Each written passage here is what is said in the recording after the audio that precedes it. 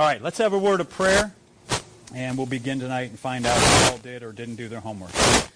All right, Father, thank you for your goodness to us and grace again today. Lord, we've gone through a day that perhaps was busy or slow depending on the circumstances of the day, and yet in every aspect of our life today, every moment of this day, you were with us, you were watching over us, you were leading and guiding us, you were loving us, and we thank you for that. And tonight is time to look at our involvement in the new community that you put us in, the body of Christ, the church. We thank you that you have put us into it by your grace, but also you are dispensing that grace to use us for your glory in this world. Help us as we continue to look at that to better understand what your word says and how we are to respond to your glory. In Christ's name. Amen. All right. I always get really warm no matter what I do speaking, but this is blowing on your head. So if you get warm, let me know. We can flick it back on. I just don't know if you guys can hear. I mean, I can keep yelling louder and louder. And if you're in an uncomfortable spot, feel free to turn your chair however you want. This is not a perfect setup in the sense of everything is arranged. You arrange it what's good for you. Everybody has a book tonight. Anybody not have a book? Okay, we do have some in here. Just happen to have some of those for you. All right. And the highlighters are for you. That what I like to do, as I said before, what we see in this subject that we're looking at week by week is enough material each week that we could spend 3 hours on it. And you're like, praise God, we're only spending 1. All right? But that means we got to go through it quickly, and you can only hit the key things. So the highlighter, whether you like it or not, and I'm not saying you have to use it, is when we do hit those key things tonight, we're all on the same page. If you see my book, it's all colored in and everything else. That's how I read. I wreck every book. But at least this way, we can see some of the key things as we go through it together tonight. So I won't ask, did you do your homework? I will just assume you all did it, and we're all on the same page. Carolyn, I see that hand. Oh, you go, man. And then everybody's going to go, great, thanks, Carolyn. Thanks for messing it up. None of the rest of us did. Oh, absolutely. Then she's going to be like the one that's going to be the star pupil giving all the answers tonight. All right. Looking at, well, last week we looked at God's new community, and we're obviously talking about the church and its place. And as we looked at last week, the goal isn't primarily, and last week being in the auditorium wasn't a good situation, but it's not primarily intended to be simply just lecture. It is us doing a Sherlock Holmes, in a sense, through Scripture, through a case study, through some statements, to come to some conclusions and then see what others have written. Pieces together, because too often what we do, we just sit down and go, hey, what's the teacher saying? I buy it. Unless it doesn't sound like normal Kool-Aid, we drink it. All right. But when it comes to how we ought to study scriptures, personally or in church, is like the Berean believers in Acts 17. They were more noble than the people in Thessalonica. They searched the scriptures to see what Paul was saying was true. So we can say this is what the church should be, but at the end of the day, it's not because I said it, Ken said it, or any other person said it. It's because we have seen this in Scripture with our own eyes, and we've drawn these conclusions. So that's really our intent in this type of a study. It's intended to be more inductive, and when I say inductive, just think Sherlock Holmes. All right, we are searching for clues to give us answers, to draw conclusions. So as we did last week, we want to overview the issue, but I start by, here is the second issue, and that is a biblically functioning community. And I'm going to pick apart later in the evening the words biblically functioning and the word community. But I start with 2 questions. I'll just throw up here, and this is to keep us looking up, because I'm afraid if you look down too much, eventually your head will stay down, and it will start bobbing and drooling on your book. All right? If I keep your head up a little bit, that'll help. All right? Here's a question for you as we start today. When we think of biblically functioning community, and we think of community, we're talking about the church, not our church, but the church at large. Can you think of ways that you have seen in churches, whether churches you've seen on TV, churches you've attended, other churches, ways that you've seen that they are not functioning biblically? All right, that's one question. Second question, we're only going to take a couple minutes for this. And you may say, hey, I just arrived. I'm not quite thinking yet. Second question is this. Can you think of ways that you have seen, and I'm going to step over here, churches that demonstrate they are not functioning relevantly? Biblically means the things that they are doing don't seem to square, don't seem to fit with Scripture. Not functioning relevantly means you've seen things in the church that just don't fit with 21st century life. It's like we're stuck in the dark ages, or we're trying to use the same thing we've always used. The old motto is, so that's where we are. Have you seen that, and what does that look like on either one of these? Yeah, Carolyn. Oh, yeah, she's already ready. But yeah, I didn't even have these questions, so you're ahead of the game here. Well, the first question Sure. was the church that I grew up in. Mm-hmm. The Okay.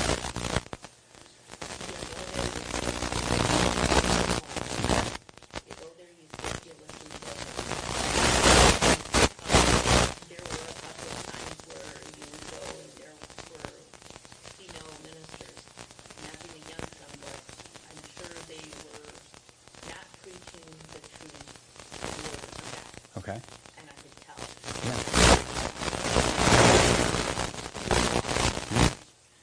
Oh, absolutely. And, she brought up a hot subject, and that is that a biblical function, and that is having a woman pastor, woman preacher. And I will just lay my cards quite quickly on the table. I would say that's not functioning biblically, all right?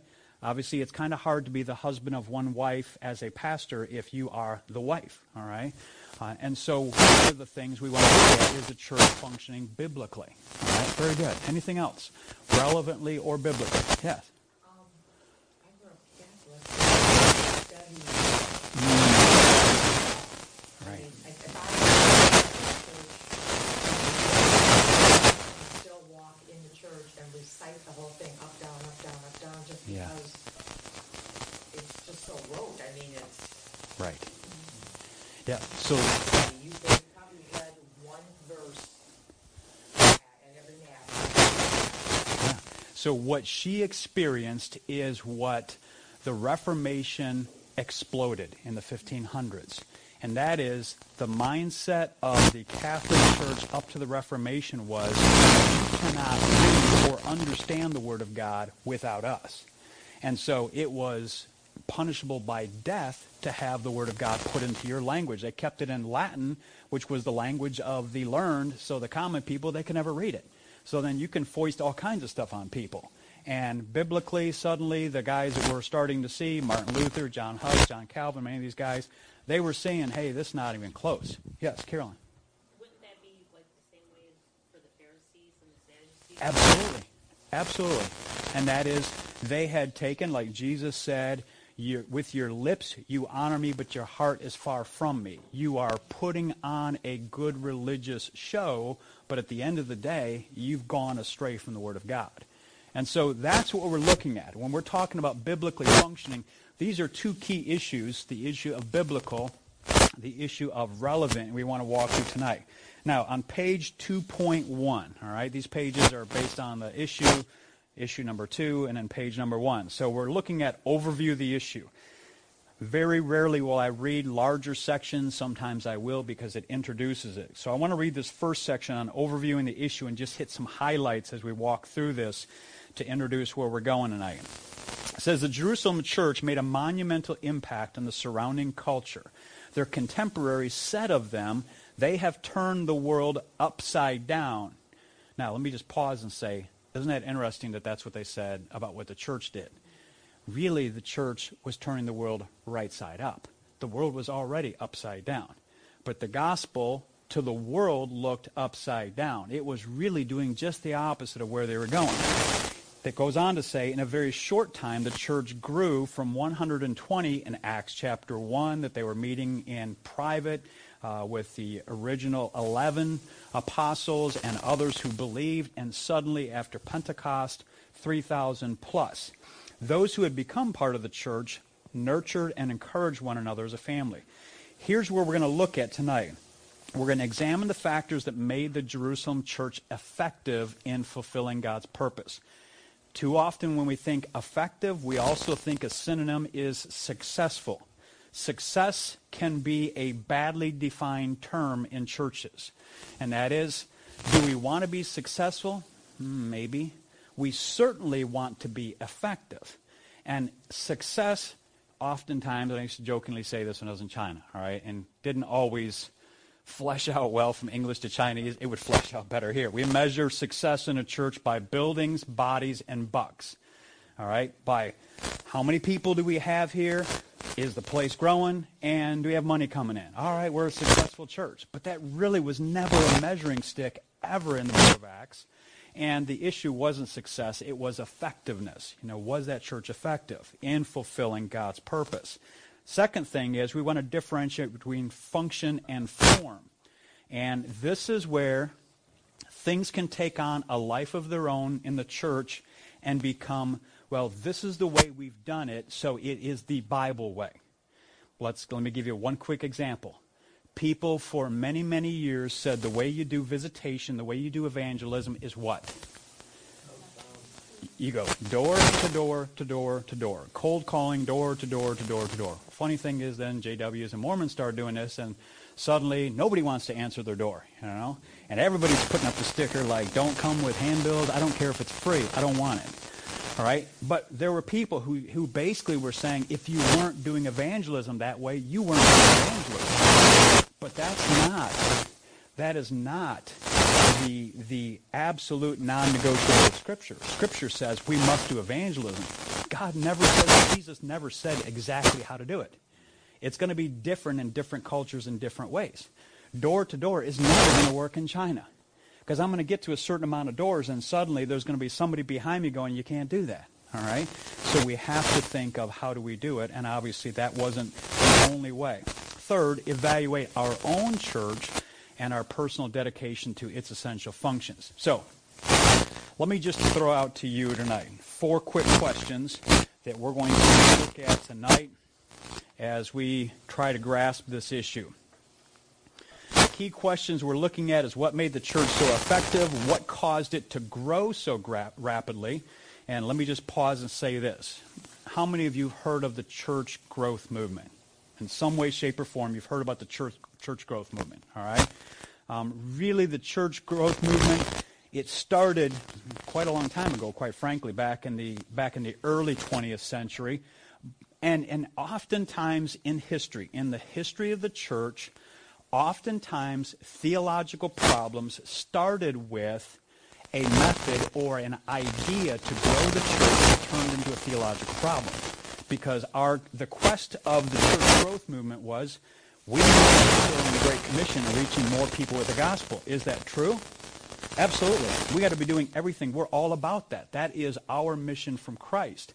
The question is, how are we to do that? And the church growth movement, what it started to do was, instead of looking to Scripture for their truth, it started to look to business, look to marketing, look to how did businesses make themselves successful, and then take these ideas and say, if you plug these into the church, you're going to grow your church.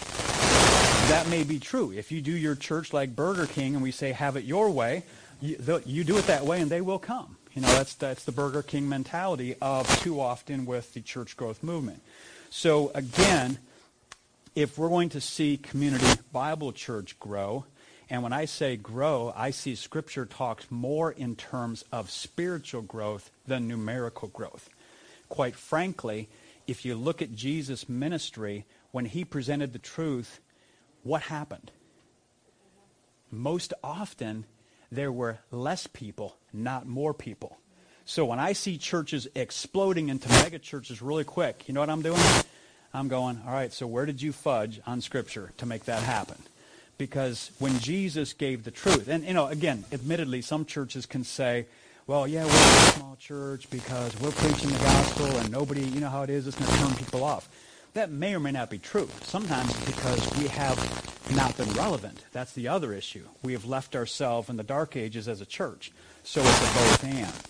All right, so these are the issues. Now, sound bites are little brief statements. I'm going to ask you to take, 2 minutes. 2 minutes to just read through these on your own. And all I'm looking for you to do is for these statements, put a plus next to the one that you think is the best statement, a negative next to the rest of them. And I'll just say skip the last one. The last one says the church is like Noah's Ark. If it weren't for the storm outside, you couldn't stand the smell inside. I have no idea. I mean, I'm reading that going, I have no idea. I don't know if somebody just, didn't edit right or how did they get in there. It's just like, I don't get it. So skip that one. That one's definitely a minus. That one I got a question mark next to. Like, what was that all about? But just... no. Closest I got to that was a large nursery, the children's nursery. It smells like a barn sometimes. I love children. I used to do a lockup at our church at Inner City, and boy, man, after a Sunday with 20-something kids in there, wow. I remember Upland Hills Farm when I was a kid, and I think that was better smelling than that nursery. All right. So, yeah, I have no idea. So quickly, just look at these and see if there's one that you, in your mind, snag and say, yeah, that one is good. The rest of these, I don't know. This one's not good. I don't know.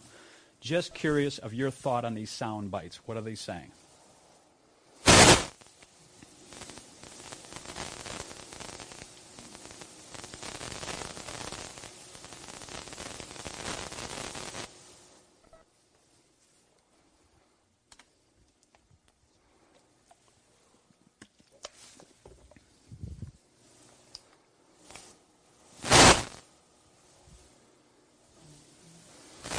Okay?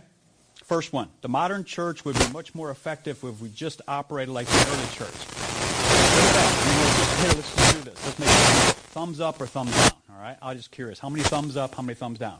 I mean, don't look around because that's what we do. We look around. Just stick your thumb up. Make your decision. All right? All right. Good. I mean, that's good. Now, there's a kernel of truth to that we're going to see in our study tonight.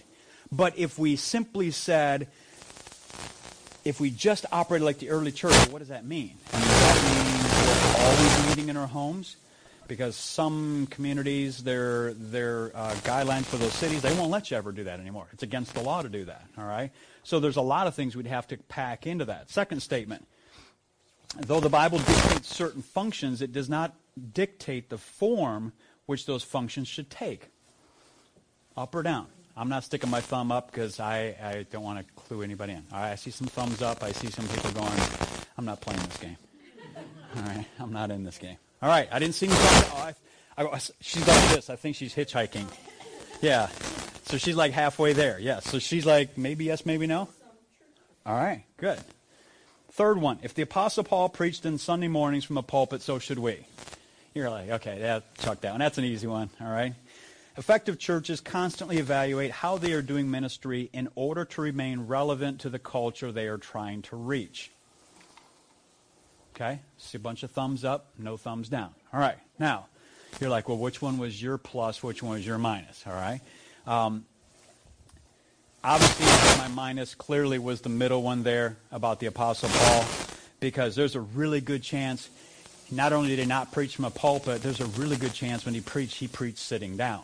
All right? There's a really good chance that that's the case. Because if you look at the Gospels, whenever Jesus taught in the synagogue, the teacher sits down. All right? Now, we could see the Old Testament, the book of Nehemiah, they stood at a pulpit, and that's where we get the word pulpit, because that's how King James translated. We got the word pulpit. It was a platform, whatever you want to call it. But the one that sticks out of my mind the most is the fourth one that many of you put your thumb up, and the second one. The second one we're going to see as we go through the study tonight, particularly in what Gene Getz says in his part of his article that we're reading tonight, is how he develops that issue. And this was really important for me in China. You know, when I'm working with these house churches and house church leaders, I have to keep in mind as I'm teaching and training, I am not trying to teach you how to establish and how to grow an American church in China. I'm trying to help you to grow a biblical church that fits in China. And there's a lot of things about American church that are never going to fit in China. So I had to do, you've heard this word exegesis. That means pulling the meaning out of Scripture. All right? Eisegesis is when we're reading something into Scripture that's not there. Exegesis is pulling it out. I have to, and they have to, when it comes to God's Word, pull out what is the meaning, But I also have to pull out what is their culture, because I don't understand everything about their culture. I'm going to think like an American. I'm going to wear American glasses when I see what Scripture says, and I'm going to say, well, this is the way you should do it in China because this is what worked in America. May not work in China. Because, as we're going to see, there are certain things we cannot avoid. We all must do that are regardless of culture. But then how we do that, there's very little said in Scripture about the how-to part of it. So God gives us a lot of freedom, a lot of liberty. So you thought through that. If you go, we're going to go to this question in a minute. Let's do this. Yeah, we got time. I'm going to read the Sharon case study. You may or may not have read it. Here's about Sharon. I'm just curious if this resonates with your experience in any way, shape, or form. And all I'm going to look for is, yes, been there, felt that. All right? And to do this, I got to put my glasses on and not the microphone on. You met Sharon a few weeks ago as you were strolling in the park near your neighborhood. Since then, you've become regular walking partners. You both enjoy spending time together discussing the issues of life. For a while, you weren't really certain if Sharon was a believer. So you finally mustered up the courage to ask. You weren't really surprised when she said that she'd been a Christian for a few years, but you were surprised by what followed. Sharon said that she had joined a church shortly after becoming a believer, but soon became very disillusioned. She felt like the church was little more than a glorified social club that didn't do anything positive for her. No real teaching, shallow fellowship, and little compassion for hurting people. Furthermore, she said she felt like she was stepping back into the 1950s every time she went to church. It just didn't seem relevant to her.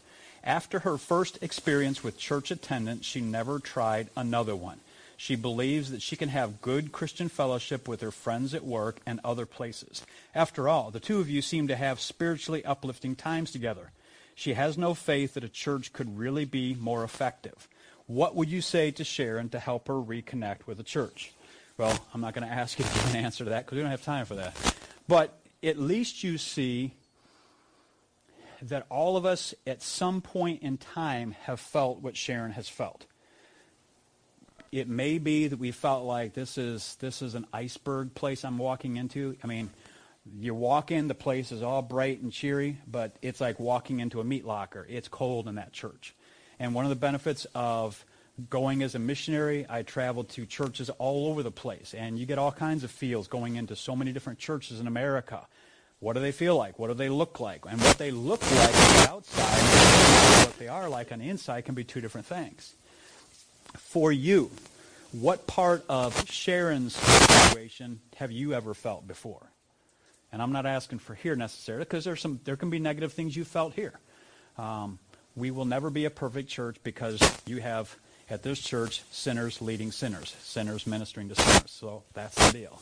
But what have we felt? Jan? Well, I think any time a church is very, very large, there's always the danger of that, simply because when you walk into a large crowd, people don't know if you're new in the neighborhood or if you've been there a long time and you're already, have your little group of friends, and everybody's trying to minister, and you can only spread yourself so thin. Right. So it's easy for a person to get lost in a crowd. Absolutely. And that can happen. And those of you that have been here at Community for a while, I've heard some of you since I've come here say this. And it's not that you're not happy that the church is growing, but you're saying it's harder to relate and connect with people like we could in the early days because our church is growing. So we have to find ways in leading the church, like community groups and different things like this, that we can find that builds community within the church. And again, the mega church movement and all that type of thing really, I think, misses the point of the New Testament. The New Testament wasn't build the church as big as you can. The New Testament was, as churches grow, those churches start other churches. And it keeps that closeness, that growth going in a positive direction. Because when we get too big, what happens? We start to go into management and stagnation mode. We just get stagnant and we maintain the place. And we just go about our business. And we become spectators at the big house. Our Michigan State house. We go back and forth all the time. All right, so that's what we're looking at tonight. We want to look at what happened with the early church. And again, the best way to do that is seeing the Scriptures. It asks this question every week, so there on page 2.2, up at the top, it says, what is the central question or issue before us? In other words, we've been jabbering here for 25 minutes talking about these things. What is it? We could put it either in a statement form or a question form. And because by this point on Wednesday night, if you haven't had a cup of coffee that the Davises have made or whatever, and you're still foggy in the brain, I'm always going to be the one to answer this question as best I can. All right, here's what I came up with as an answer. If this is the gist of it, and again, I don't have a teacher's manual to go, here's what they gave as the answer, so I didn't have to think about this. I had to think about it. So here's what, as I'm thinking about it, what is the issue that's before us? And I just put it in the form of a question this week. I put it in the form of a statement last week. What should we learn from the early church that will make us effective today? All right? So we want to look at the early church and help us be effective today, not simply mirror everything of the early church, because we can't. We are a different time. We are a different culture. We are a different lot of things. All right? But make us effective today. How? By reaching the world for Christ through our church. All right? This isn't effective in the sense that we grow the church and make it big, and so now we tell everybody, here's how you make a big church. All right? We want to be able to grow the church, and it goes beyond the walls of this building, and that is growing the church is the body of Christ throughout the Downriver area and throughout the world. So that's where we're trying to go. So the key to our study every week is this second section as we walk through it. Study the Scriptures, all right? As we mentioned, there's 6 steps. First one is grasp the issue. The issue is what makes a church effective, and are we doing that, all right? So here's the Scriptures. Last week, we looked at this, and we answered this question. I won't take time to read all of this because we read the whole thing last week. Acts chapter 2, verses 41 through 47, there on page 2.2.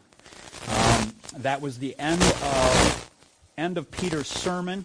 And at the end of Peter's sermon, Peter says, as a result of the movement of the Spirit in these people's lives, it gathered together 3,000 people, and then immediately, it wasn't like they had a book like, here's how you do church, read this book, and here's how you be successful. Immediately, in response to the Word of God and the movement of the Spirit of God, certain things immediately began to happen. And these things, if we see these things, when we look through the New Testament, we see these things happening over and over and over. It needs to be true of us. These things are what, and this is the part that really grabbed me that we talked about last week. Verse 47, it says, about this group of believers, this new church, verse 47 says, praising God and enjoying the favor of all the people. That statement kind of troubled me, as I said last week, because Jesus said, if you follow me, they're going to hate you like they hated me. Well, what in the world were they doing? Because it says that they had the favor of all the people. Well, if you read through the book of Acts, in time, they don't have the favor of all the people because persecution breaks out pretty quickly. But there was something about that early church that got the attention of people. People said, that's something to sit up and notice. And it wasn't the miracles. Because if you look at these verses we looked at last week, the apostles, which is limited to basically 11, probably the 12th new apostle, had powers to do miraculous things. But it says back in the earlier verses in this section, the apostles were doing miracles. It wasn't the rest of the church. What was getting their attention was the relationship of the church. And Bev, you gave it last week. What was the key word? Do you remember? You're like, I have no idea. You gave like the answer last week. What was the word that was repeated multiple times in these verses that showed something about these people? Together. Thank you. She remembered what you said. And yes. That if you read this, if you read through these verses, it said that they were devoted to the truth, the apostles' teaching. In other words, they gave their strength to that, to the fellowship. But if you read through all these verses, it says in verse 44, all the believers were together and had everything in common. You go to verse 45, they gave to anyone. Verse 46, they meet together. Verse 46, at the end, they ate together. They shared, they gave. What does that picture for us? And I'll give you a hint. It pictures for us, and I say the word four-letter word. It's a good four-letter word, all right? What does that picture for us? Oh, that's a bad one. That's a bad one. I'm thinking good, all right?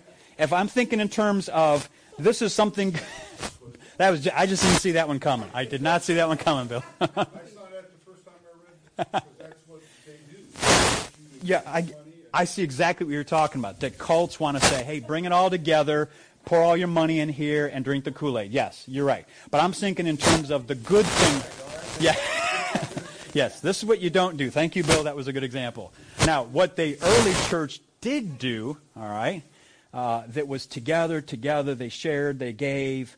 If you could think of one word in the New Testament that describes, thank you, love, all right? Cult is when you don't love people and you are trying to get something from them because you think you are the Messiah or a Messiah-like person. Yeah, I mean, some of you that are old enough remember Jim Jones and everything since then, just horrible, horrible stuff. But Jesus said, all right, I'm going to be gone, and when I'm gone, people will know that you are my disciples not because you have all your doctrinal teaching all perfectly thought out. Not because you got the most awesome building, you have a crystal cathedral, all right? Not because you have the most phenomenal music in the world. It doesn't say that. Jesus said none of those. He said, I'm going to tell you right now, what's going to draw people in is the love you have for one another. And that's exactly what was going on. And people had not seen that before, where people suddenly in that devotion said, forget me, I'm all about you, because Christ had changed that. All right, so that's what drew them in. So we're going to see that as that's what has to be a hallmark of community. Admittedly, I said this last week. People come in, and when they're living in their church, they ask the classic questions. What is there for children? What are there for teens? What are there for men, for ladies? What is your doctrine? What is outreach like? What events? All these kind of things. Now, those aren't bad questions. But at the end of the day, what should catch people's attention isn't the pile of programs we have. Because there are mega churches that have aerobics classes and everything in between. I mean, just amazing amount of things. I mean, they have fitness classes because they will say in 1 Timothy, Paul says to Timothy that bodily exercise profits a little, but godliness is profitable for all things. So they'll say, here's a reason why we have fitness program in our church, because bodily exercise profits a little. I'm like, dude, you just completely missed the point. The point isn't that. The point is godliness. So here's what we're trying to do. We're trying to see what in the world made that church dynamic so that it's true of community and any other church that God puts us in. Whether here in Trenton or somewhere else in Michigan, or God moves us somewhere else outside of Michigan or outside of this country, whatever the case may be. Now, let's go to some shorter scriptures here. Over on page 2.3. If you went through this, you read all these brief scriptures, and the question was the same question for each one. All right, so I knew if somebody said, I knew you'd done the homework. So it's like, everybody else like, really? All right, first one, Acts chapter 6, verse 7. It says, so the word of God spread, the number of disciples in Jerusalem increased rapidly, and a large number of priests became obedient to the faith. All right? Just by looking at the statement. Very simple. You throw out anything up here. What does this passage tell us about the early church? It's a brief statement, but it tells us some stuff about this early church. What does it tell us? Pardon? Growing. It's growing. All right? It's a growing church. What else? In other words, evangelism continues to explode. All right? What else do we see?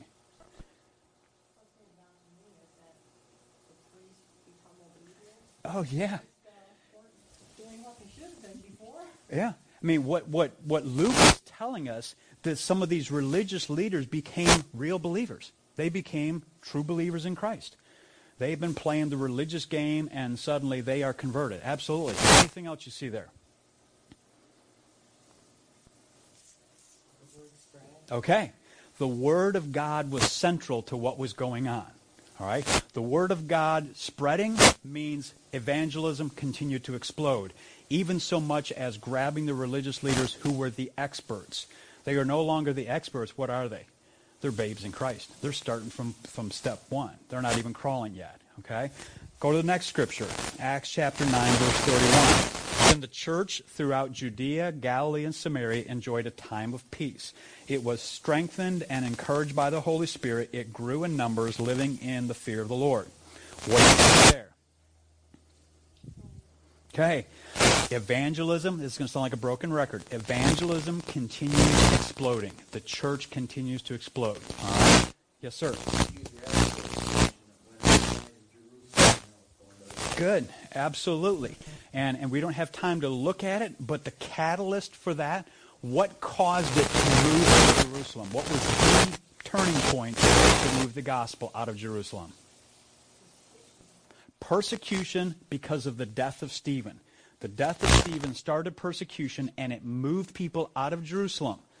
You see, God told them, Jesus said, take the gospel to Jerusalem, Judea, Samaria, the rest of the world. By Stephen's time, God had to sacrifice one of his choice servants, and God, through Luke, spent a lot of time in writing about the character and the ability to communicate God's word in Stephen, but yet he took him out in order to move the gospel to other geographical areas. Absolutely. Anything else you see there? Okay. God was changing them. In other words, I would put it this way. The church was listening to the Holy Spirit. All right? They were listening. Because if I am obedient as a child, I am listening to my parents, right? It's like I'm going to talk about this Sunday, but I always tell parents that the reality is spanking a child never teaches a lesson. I mean, if we had parents when we were growing up, there's a generation now that's like, you can't spank anybody. But most of us got, stuffing beat out of us. Or the neighbor kid back in the 60s in Dearborn Heights, one of the worst things that parents make them do is go get a switch off the tree. I mean, that's just like cruel, Go pull one of the weeping willow branches off and she's going to beat him with it. I'd be getting the smallest one there, I'd break it a little bit or something, all right? But when we're talking about this, the Holy Spirit, they are listening to him, so they are responding to him. When we stop listening, God sometimes has to use things to get our attention, to get us to listen. All right? Very good. Let's go one more. Page 2.4. I should say two more scriptures here. So the churches were strengthened in the faith and grew daily in numbers. What do we see? Okay. It sounds like a broken record, but it's a really good broken record. The church is still exploding. The church is still growing. What else is true? Yes. Just continuing to listen to the Holy Spirit and not letting anything from the outside or from their old Jewish practices interfere with the truth. Yes. And the key is the word the truth, because one of the synonyms for the word of God is the faith. In this verse it says, so the churches were strengthened in the faith. Not just in faith. Literally the translation is exactly what's in English. The faith, which is speaking about the truth of the word of God. So in other words, again, Luke is tying to all of these, and I haven't even been putting them up here, so there you go. Throw them all up there. Luke is tying them over and over to the word of God.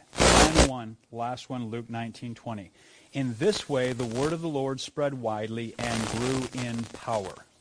All right? This one's a little stranger because it says in this way, and unless we read all of the verses leading up to it, it's a little confusing.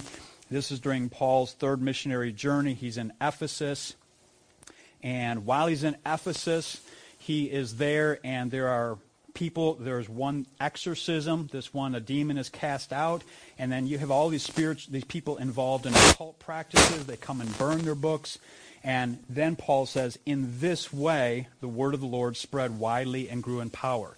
In other words, the impact of the word of God was the casting out of demons, but particularly people turning from their occult practices and turning to the word of God. So again, one of the things we see in the book of Acts written by Luke, because Luke is a very detailed guy. Why is Luke a detailed guy? He's a doctor. Probably had horrible handwriting. Somebody probably wrote this for him, all right? But he was a detailed guy. And one of the things that help us see is, as I said last week, we often call the book of Acts the Acts of the Apostles. Oftentimes we better put it the Acts of the Holy Spirit, because the emphasis of the book of Acts is the introduction of the Spirit's work as Joel 2 forecasted or prophesied, but then also seeing it happen, and Luke tying that over and over to the explosion of the church is the Spirit through the Word, the Spirit through the Word, the Spirit through the Word, over and over and over. All right? So we're seeing a pattern here. Now, we've walked through those scriptures fairly quickly, and our time just keeps going quick every week. What we wanted to see was there's a pattern of a church exploding and tied to the scriptures. Now, here's where we want to take another step to going even further, consulting other sources. If you had time to do this part, then you really did the homework, all right? This is the longer article. It's a great article, and you're like, yeah, okay, sometime I'll read it. So here's what I want you to do. If you break out that highlighter, we're going to go through and highlight some things where Gene Getz connects some dots for us, all right? I had a guy that he used to say, we need to connect the dots, and ever since that time, it's stuck in my head. It doesn't do us enough to go, yeah, here's a bunch of random ideas out here. This is good. Help me connect the dots. In other words, help me make sense of that. Well, Gene Getz does an awesome job of that. If you look on page 2.5 on the far left column, it talks about a church planting experience. It's a neat story because Gene Getz, back in the 70s, he was a professor at Dallas Theological Seminary. He had been doing some research on the New Testament church, what it looked like. And in that research and discussing it, he met with a small group who wanted to learn about what he had been studying. And as he shared with them, 20 or so people that night, they kind of caught the fire of, we've not been seeing this. We've not been doing this. But we'd like to ask you to help us do this, because we've been seeing a lot of churches that are playing church, but they aren't doing what you're saying Scripture says should be true. So literally, him, his wife, and 20 people, they started this. But what they did is they took time to ask some key questions. So here's where I want to kind of hit some of these key questions. He said, we wanted to find out what experiences were true of the early church that should continue to be true of us. So what I did in my book to help pull it off the page for me is,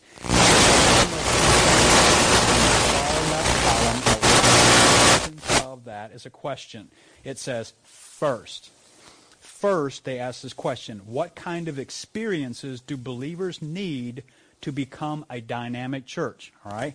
He said, this is the first thing we wanted to find out. We wanted to look at Scripture, see what was happening, and dynamic doesn't mean it's like exciting. It means it's active. It's moving. It's like what happens in the book of Luke. It's growing, growing, growing, growing. It's not stagnating like a pool of water in a pond, all right?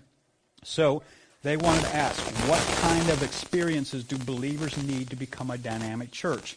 And they wanted to pull those out of the New Testament, find out what does Scripture say must be true, and then where do we have liberty, all right? Where do we have freedom to develop those things? Go over to the right column, middle down. There's a box there just to the right of the box. It says second. And I put a 2 in mine, but you can highlight this. Second, we asked ourselves, what kind of forms and structures should we develop to provide our new body of believers with these experiences? So he said, we wanted to see what did they do. Then we wanted to determine, now, we're in the 1970s, all right? Just start thinking, the end of Woodstock and a lot of weird things in the 70s, all right? And go from there. All right, so back in the 70s, what it looked like then and what it looks like in 2014 is probably a little different. All right, but it had to be a lot different than the early church, because this church was down in Texas. This church was not in Israel. All right, it was in America. It was down in Texas. And even Southwest Texas is different than the Midwest in some respects. All right, so they wanted to find out what are the forms and structures we can use to develop these experiences in the life of our church. Third thing, down at the very bottom of the third, that right column, rightmost column, the very last sentence again. It said, third, we wanted to be totally open to the divine leading of the Holy Spirit. Okay? And I'll admit, when I read that, if I just read that statement by itself, that could be a scary statement, all right? Because people say, well, the reason we're doing all the things we're doing is because of the movement of the Spirit. And I would say, that's good as long as what you say the Spirit is guiding you to do is guiding you through the Word of God, all right? Because the Spirit will never guide us to do something that's contrary to the Word of God, but God does allow us much freedom in how we function in methods to accomplish the purposes he lays out, all right? Now, I went blah, blah, blah, blah, blah, blah, blah. It sounds like Charlie Brown's teacher right now by 8 o'clock, all right? Pause for a second. Any questions of what I've been saying so far? Okay. All right. Go to page 2.6. Now we're going to see what are those 3 vital experiences that they came up with from the book of Acts. And when I say experiences, just so we don't think of that in terms of something strange, all right? They weren't thinking of that either. When I think of experiences, this means we participate in something that is happening, all right? I experienced this. I participated in it. You know, if I say I experienced a football game, that's not really true. I watched a football game. I didn't experience it because I didn't participate in it. So when they were talking about experiences, they were saying, what are the things that people in the early church participated in that made that church a dynamic church? What was it? All right? And he said there were 3 vital experiences that we don't have time to develop tonight. But you're already going to know this because we hit on it last week, and you're going to already go, yeah. First one is 2.6 vital experiences. A vital learning experience with the Word of God. Over and over, what echoes in the book of Acts is the Spirit and the Word. The Spirit and the Word. The Spirit and the Word. Okay? Whenever you start going word, no Spirit, you got a problem. You start getting dead orthodoxy. Whenever you start going Spirit, Spirit, Spirit, no Word, you got crazy stuff that has no boundaries. All right? There is a balance of the two. The two fit together. All right? That's what we see here. So they had an experience with the Word of God that was central to what they did. Second, over in the far right column, 2.6, it says, a vital relational experiences with one another and with God. And that is, not only was the Word of God central to what was happening in their church, but it was a relational thing. It wasn't just coming to a Bible study. It wasn't just coming to worship. And here's the hard thing to keep remembering is, if we show up to church to just hear and soak and walk out the door, and it's not transforming who we are with one another because of who we are with God, there's a disconnect. There's a short circuit somewhere. There's some wiring that needs to be fixed. And that wiring is usually in our head. And that is, I've done church, I've put the money in, I've prayed, I've sang, I've listened, I'm gone. Then there's a wire that's going to be reconnected because God says this should drive us to relational. Because it starts with relational with God, but then pans out and makes us so something's going on. Not because there's the latest Christian rock going on and it's just blasting everybody out. Northside had, what was the name of the group up there? Northridge, not Northside. They had, Fix My Eyes, the one that sing, King and Country. All right, they were just up there this past Sunday. You're like, oh, really? I wouldn't have gone to the celebration dinner. Well, sorry, it's too late. Now you know, all right? But that's what is done at mega churches. Bring in the big show, and we bring in crowds of people. We forget that when you go back to the simplest stuff, what made them have favor with those people is when people go, you know what, I'm a hurting unit. And there's a place that I just walked into that I felt like there's people who cared about my hurt even though they didn't know who I was. All right, that suddenly makes that place dynamic. It could be the ugliest building on planet Earth. It might not even be a building. It might be school number 6 that you are in, that you guys did, as Pete and John were saying, in our gypsy days when we were going around with all this stuff, all right? But that's part of it. That's what was growing out of it. The third vital experience, go over to all the way to page 2.9. You're like, oh, good, we're moving now.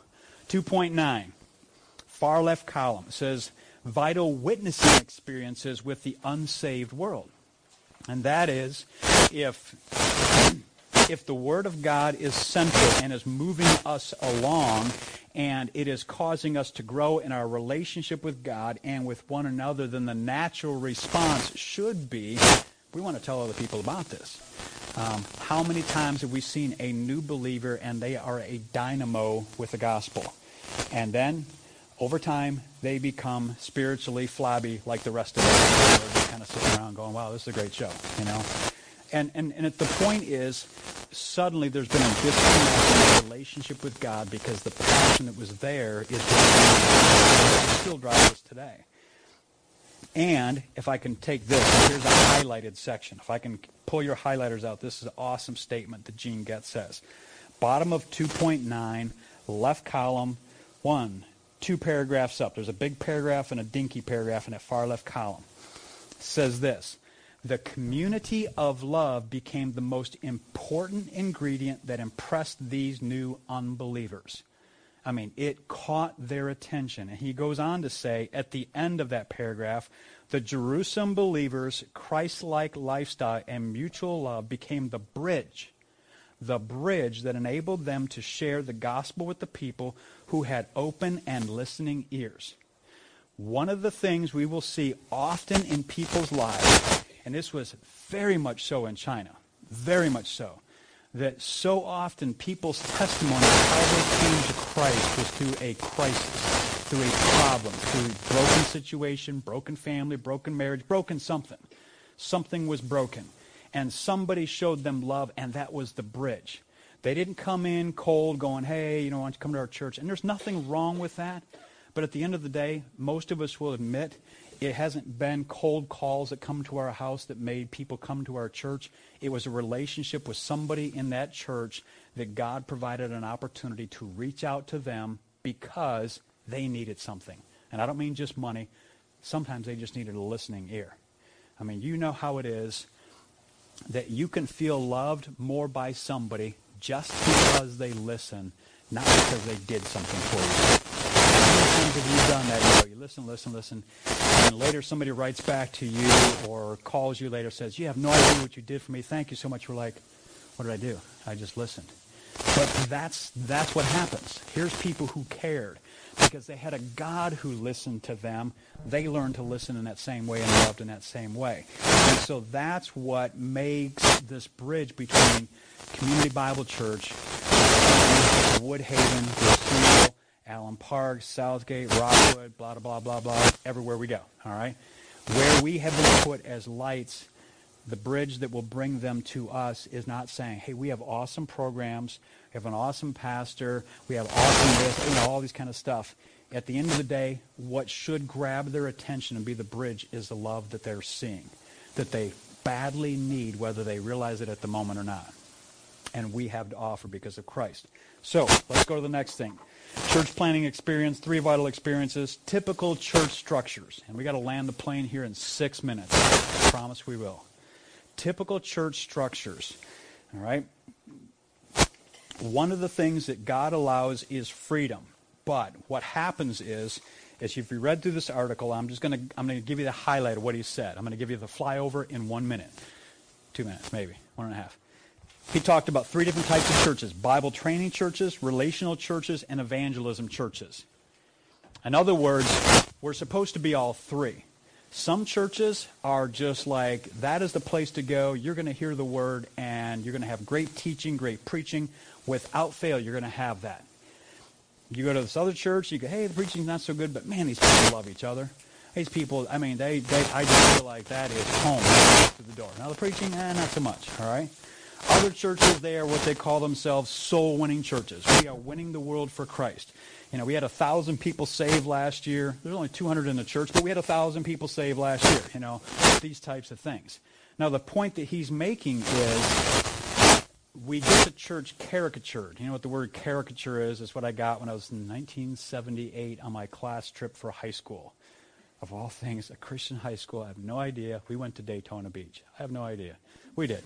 All right, got a caricature made of, us goofy high school skinny kids with, curly hair because it was humid, hot, we're swimming in the beach, all this stuff. but it makes us look different than we really are, or exaggerates what we are. Well, that's what happens is churches, they become specialists in one area, and they're known for this or known for that. Well, Jesus said, you're known for your love, but these experiences, you ought to be involved in all of them. We ought to be a word-centered church.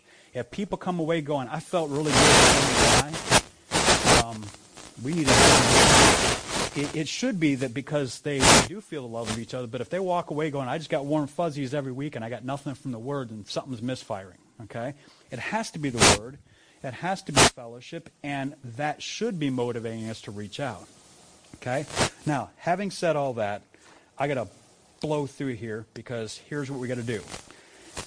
Here's one thing that he said on page 2.11, God's ideal plan.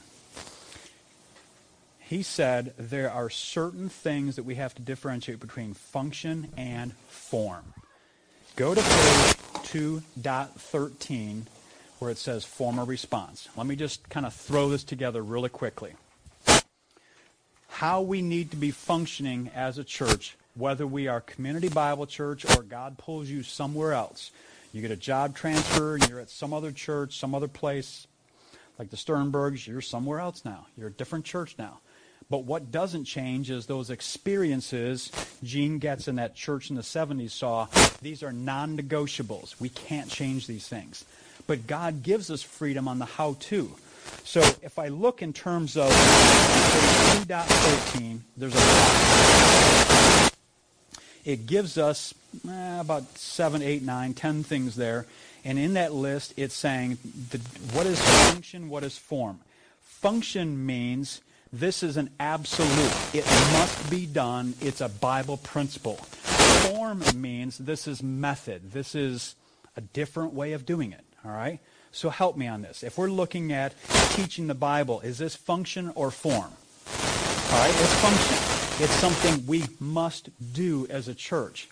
Now, how we do that, we have different ways of doing it. We have preaching. We have small group study. We have interaction. Sometimes we just have lecture. We have personal Bible study. We have one-on-one study. A bunch of different ways. All right, that's form. What about evangelism? Again, function.